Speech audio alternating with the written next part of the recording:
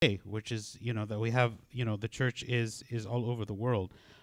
There were many great accomplishments that were done by the church, uh, which unfortunately, were destroyed.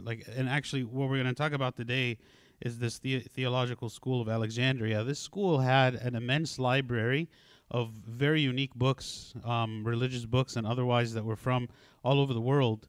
And then much later on, hundreds of years after this school was established, after the Islamic conquest of Egypt, they burned this library, and they took the manuscripts and the books from this library and used it as to burn, to heat the water of the bathhouses in Egypt.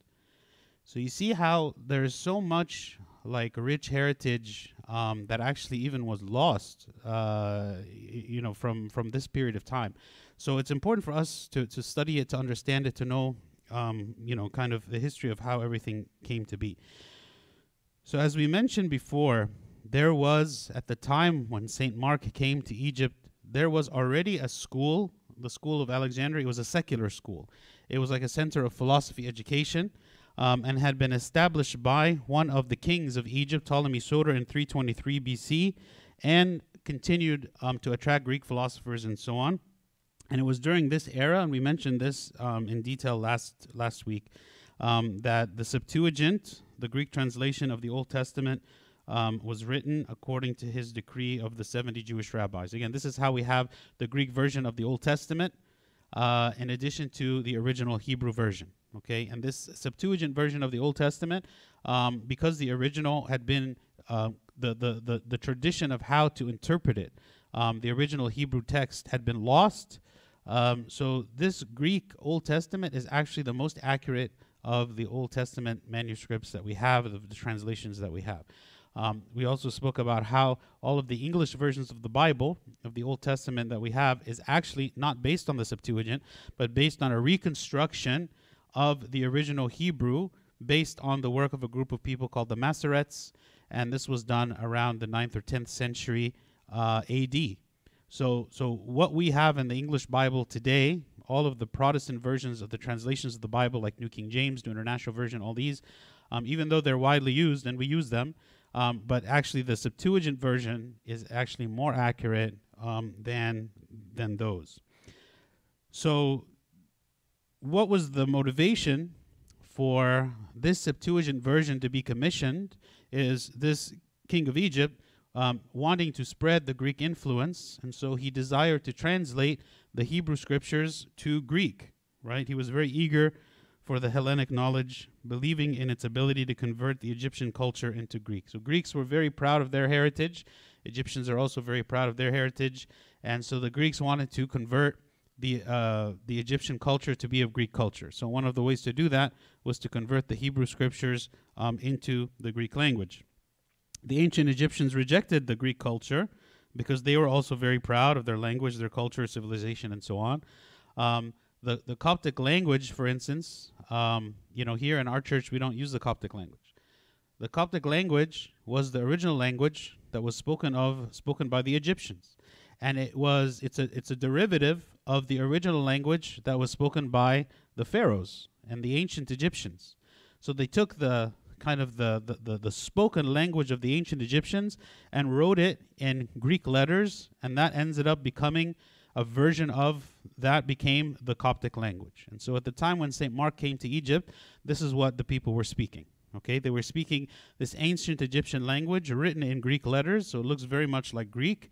And so they were very proud of their culture as well. Okay, and up until today, we preserve the Coptic language.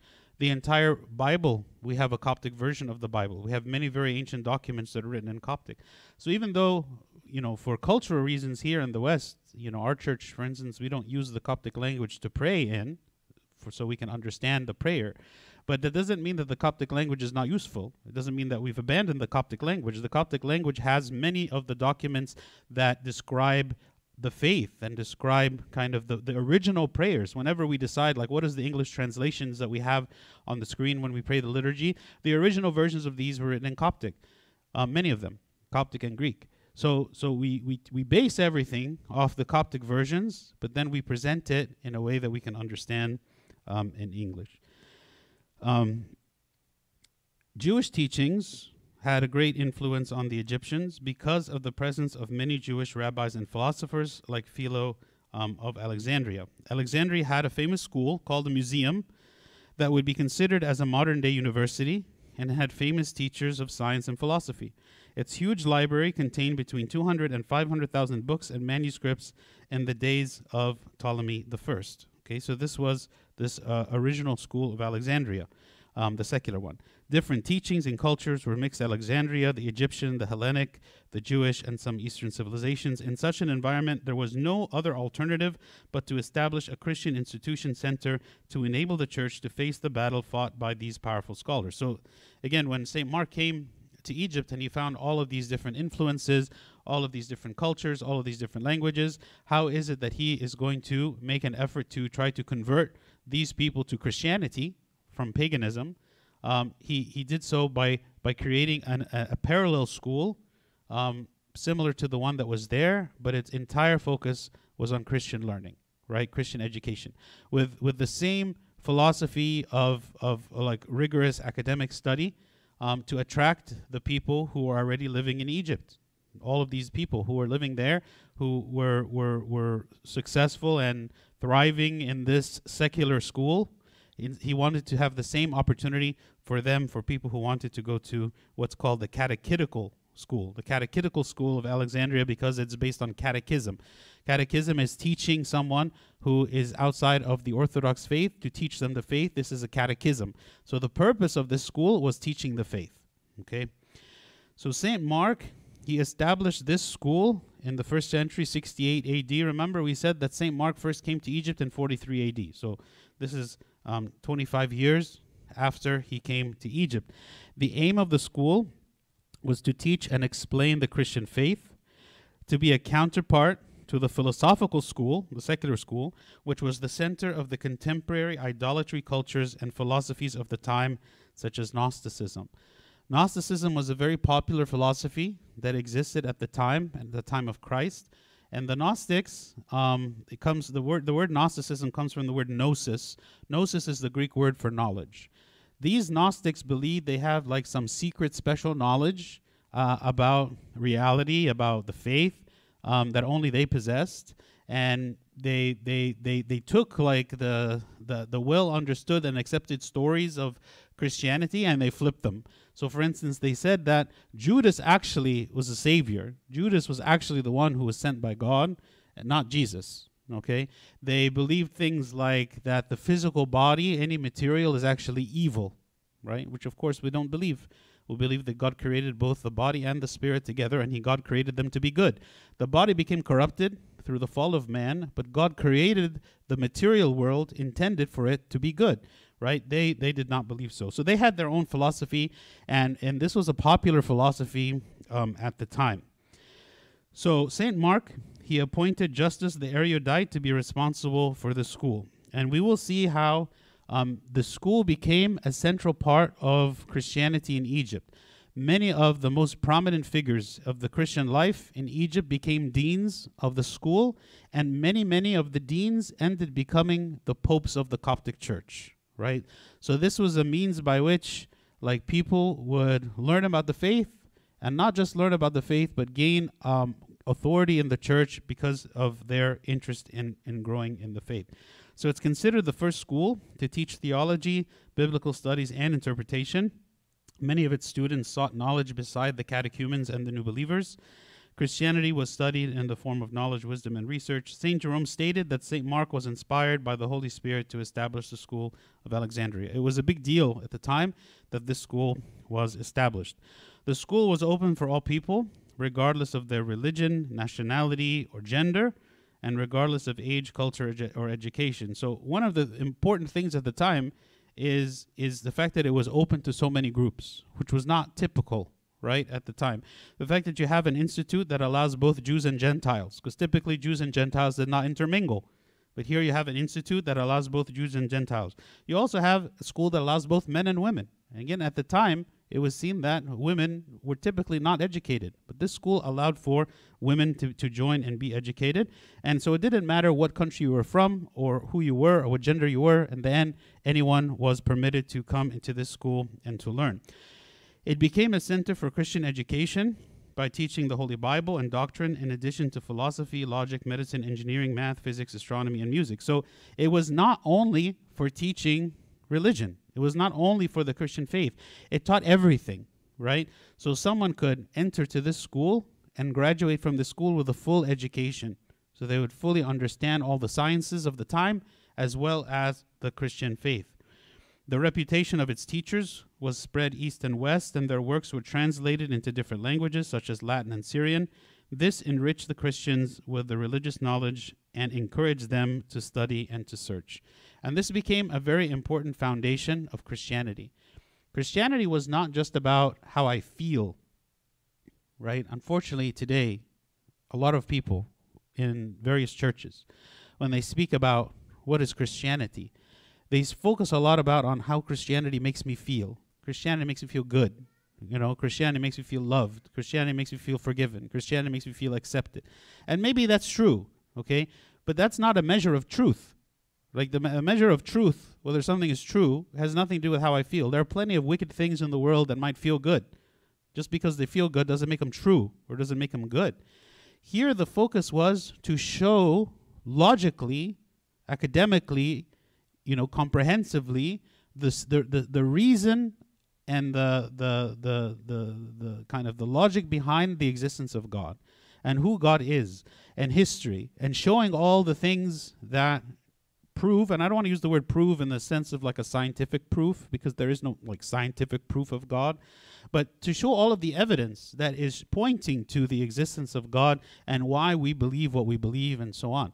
So it approached the faith in a way of how can we show to even to people who are non-Christian and Jews and Gentiles alike, how can we show them the truth, right? How can we show them from the scripture the truth? How can we show the prophecies of truth? How can we show even from just the natural law, just from observing nature around us, the existence of God? So this school had a great influence on satisfying the needs of Alexandrian Christians to learn, preach, and defend their faith, which of course was very important because, you know, when St. Mark came to Egypt, he is preaching to a completely different culture, speaking a different language, and they had never been exposed to the Christian faith before. So having a school dedicated for teaching the Christian faith was very important, lest the Egyptians and the others who were living in Egypt try to mix elements of their own religions with Christianity. And this is another problem, right? And this is a problem today. Many people today, let's say, okay, there are certain parts of Christianity that I like, so I'm going to take those. And then there's certain parts of Buddhism that I like too, so I'm going to take part of that. And there's certain parts of whatever other religions, okay, and even atheism that I like. So I'm going to take all of these things and I'm going to mix them up, and I'm going to say this is my faith, which is a mixture of all of these things. What is the, you know, what is the goal here, right? Is the goal here to say I'm comfortable with this unique mixture, and so this is what I declare to be true because it makes me comfortable? If we are talking about truth, then objective truth, then we're talking about what actually exists. Like in Christianity, when we say we believe in one God, God the Father, the Pantocrator, and we believe that God is Trinity, Father, Son, and Holy Spirit. So if we say this, we are not saying it makes me comfortable to believe that there is one God and that He is Father, Son, and Holy Spirit. No, we are saying there is objective truth that there really is one God, Father, Son, and Holy Spirit. And He really did create us, and we really are His children. It's truth. It's objective reality. It's not just thoughts. It's not just feelings. It's not just what I would like to be true. So if you look at religion, different religions, as statements of objective truth, that Christianity proposes that there are certain things that are objectively true. Buddhism proposes that there are certain things that are objectively true, although Buddhism is more of like a philosophy than a religion.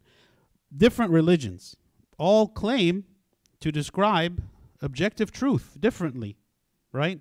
That are in contradiction to one another. So you cannot have all of them be true, right? Either you accept one system or you don't, right? Like each one of these systems is claiming divine revelation, right? Like divinity, like there's divine revelation that has revealed that this is true, whatever system this is.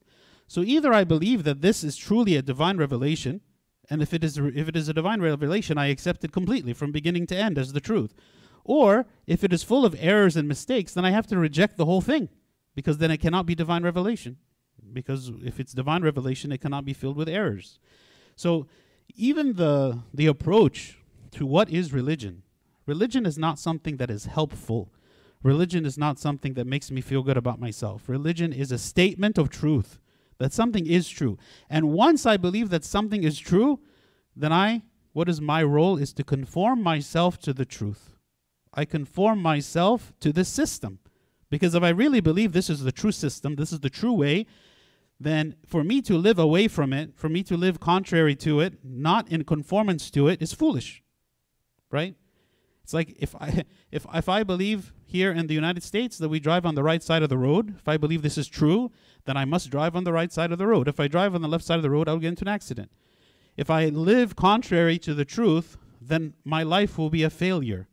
Whether it be this life or the next life, it will be a failure, right? Because I'm contrary to the truth. So the idea here is teaching the truth. And then once we know the truth, we conform our life to the truth. And this was the way that Christian education was done. Again, Christian education is about learning the truth and then living according to that truth, not picking and choosing the things that I want. And actually, the word heresy literally means pick and choose. That's what the word heresy means. So anything when we decide to pick and choose things, this is when we fall into this trap. So this school graduated many of the most famous church leaders, who later became patriarchs, as I said, of the See of St. Mark, attracted many converts, whether from Egypt or abroad, attracted many students from different countries who later became leaders and bishops in their own countries. It emphasized the importance of systematic education as the main method for religious teaching, used philosophy as a tool for convincing the philosophical pagans. So as St. Paul, when he was speaking to the Greeks in Athens, he spoke to them from a perspective of philosophy, because this is the way the Greeks thought, right? And even St. Paul said about himself, to the Greek I became a Greek, and to the Jew I became a Jew. I became whatever it is that was needed for me to preach the true message of Christ to whatever group I was preaching. And he was so successful because he did this, right? He thought of what is it that the group needed, and whatever that group needed, that is what he offered them. He spoke about the truth, but in a way that was understandable to the group. And that was what this school is trying to do, right? School is in a country that is filled with philosophy, so we have to approach this faith from a philosophical perspective.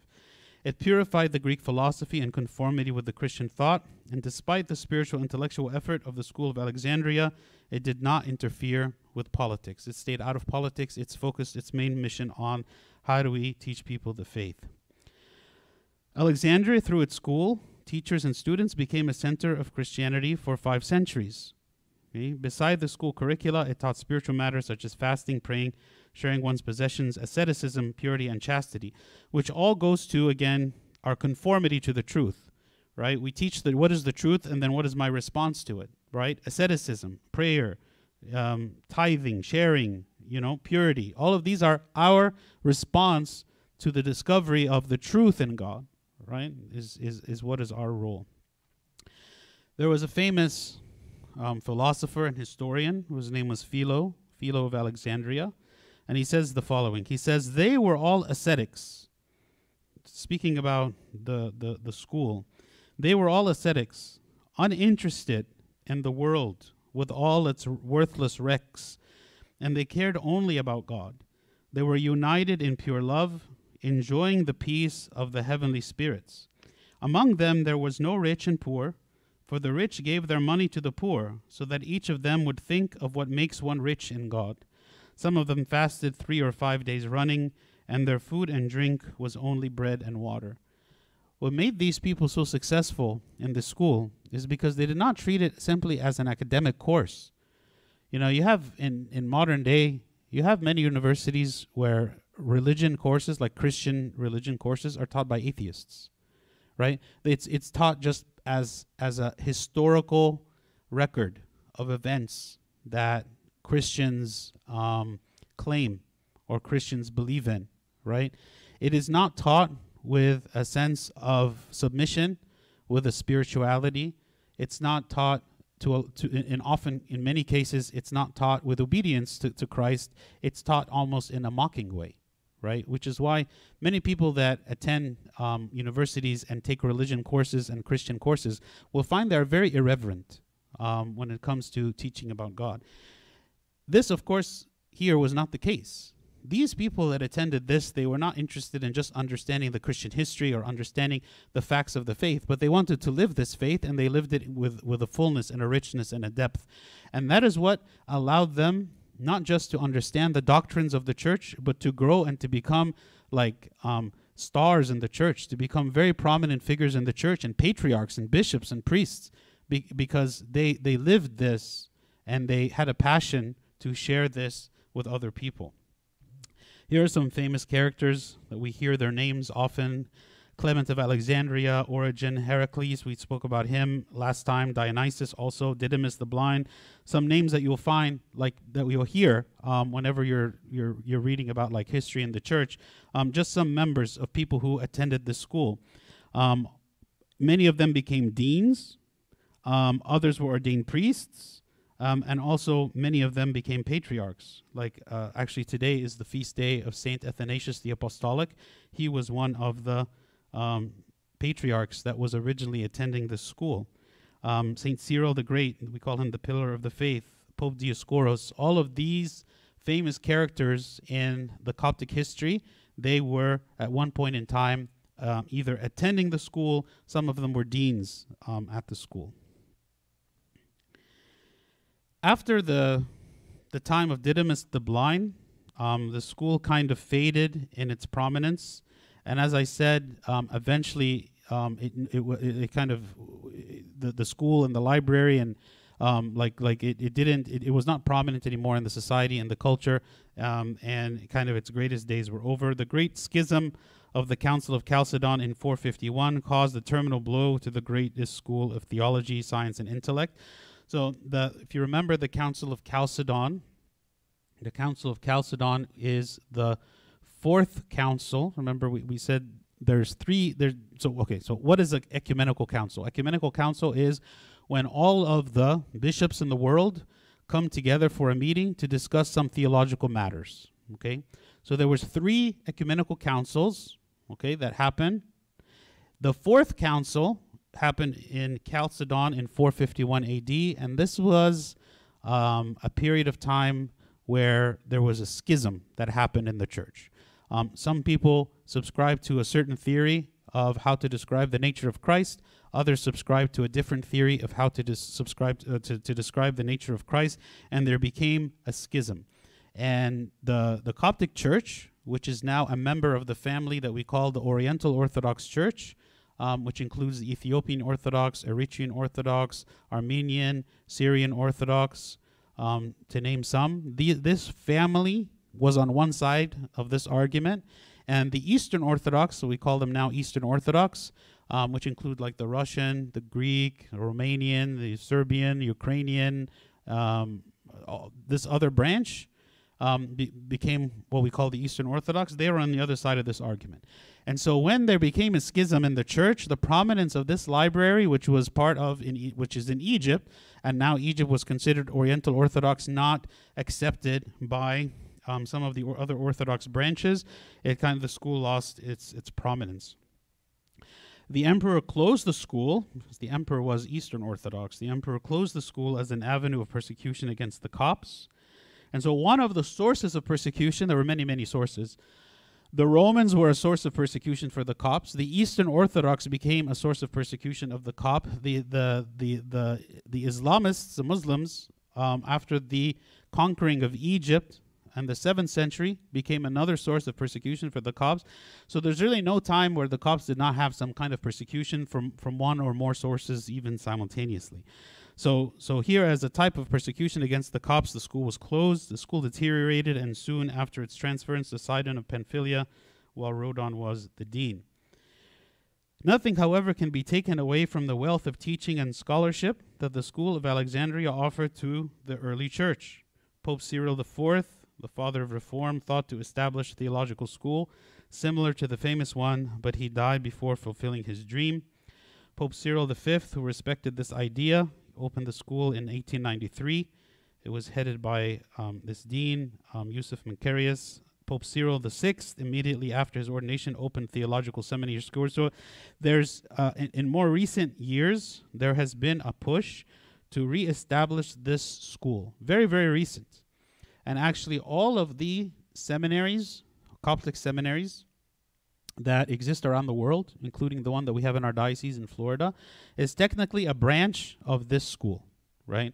So even though the school had lost its prominence back then, in the early centuries of Christianity, in more recent times, in the 19th, 20th, and 21st century, there has been a revival in studying biblical studies, hymnology, Coptic language, pastoral care, and all of this is taught in Egypt as well as in its kind of like its branches that are being established around the world. Who are some of the famous characters? This is actually a good stopping point, so God willing, we'll continue next time. Does anyone have any questions before we conclude? Yes.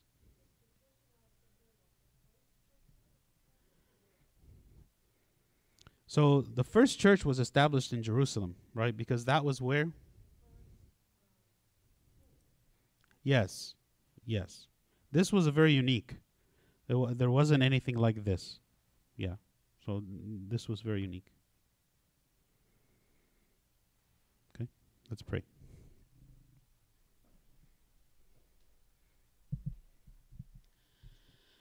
In the name of the Father, and the Son, and the Holy Spirit, one God, amen. We thank you, O Lord, for this day and for allowing us, O Lord, to learn about the history of the church and all of the blood that was shed for the sake of the faith. We ask, O God, that you help us to rekindle the faith of the martyrs in the early church, that we would feel, O Lord, that even though we are hemmed on every side and that we are persecuted, and yet, O God, we remain strong and diligent in our faith. We trust, O Lord, that you have established this church and this ark of salvation for the sake of the salvation of the world. And we ask, O Lord, that you protect us and you allow us to be a light to the world, to share, O Lord, your love with everyone.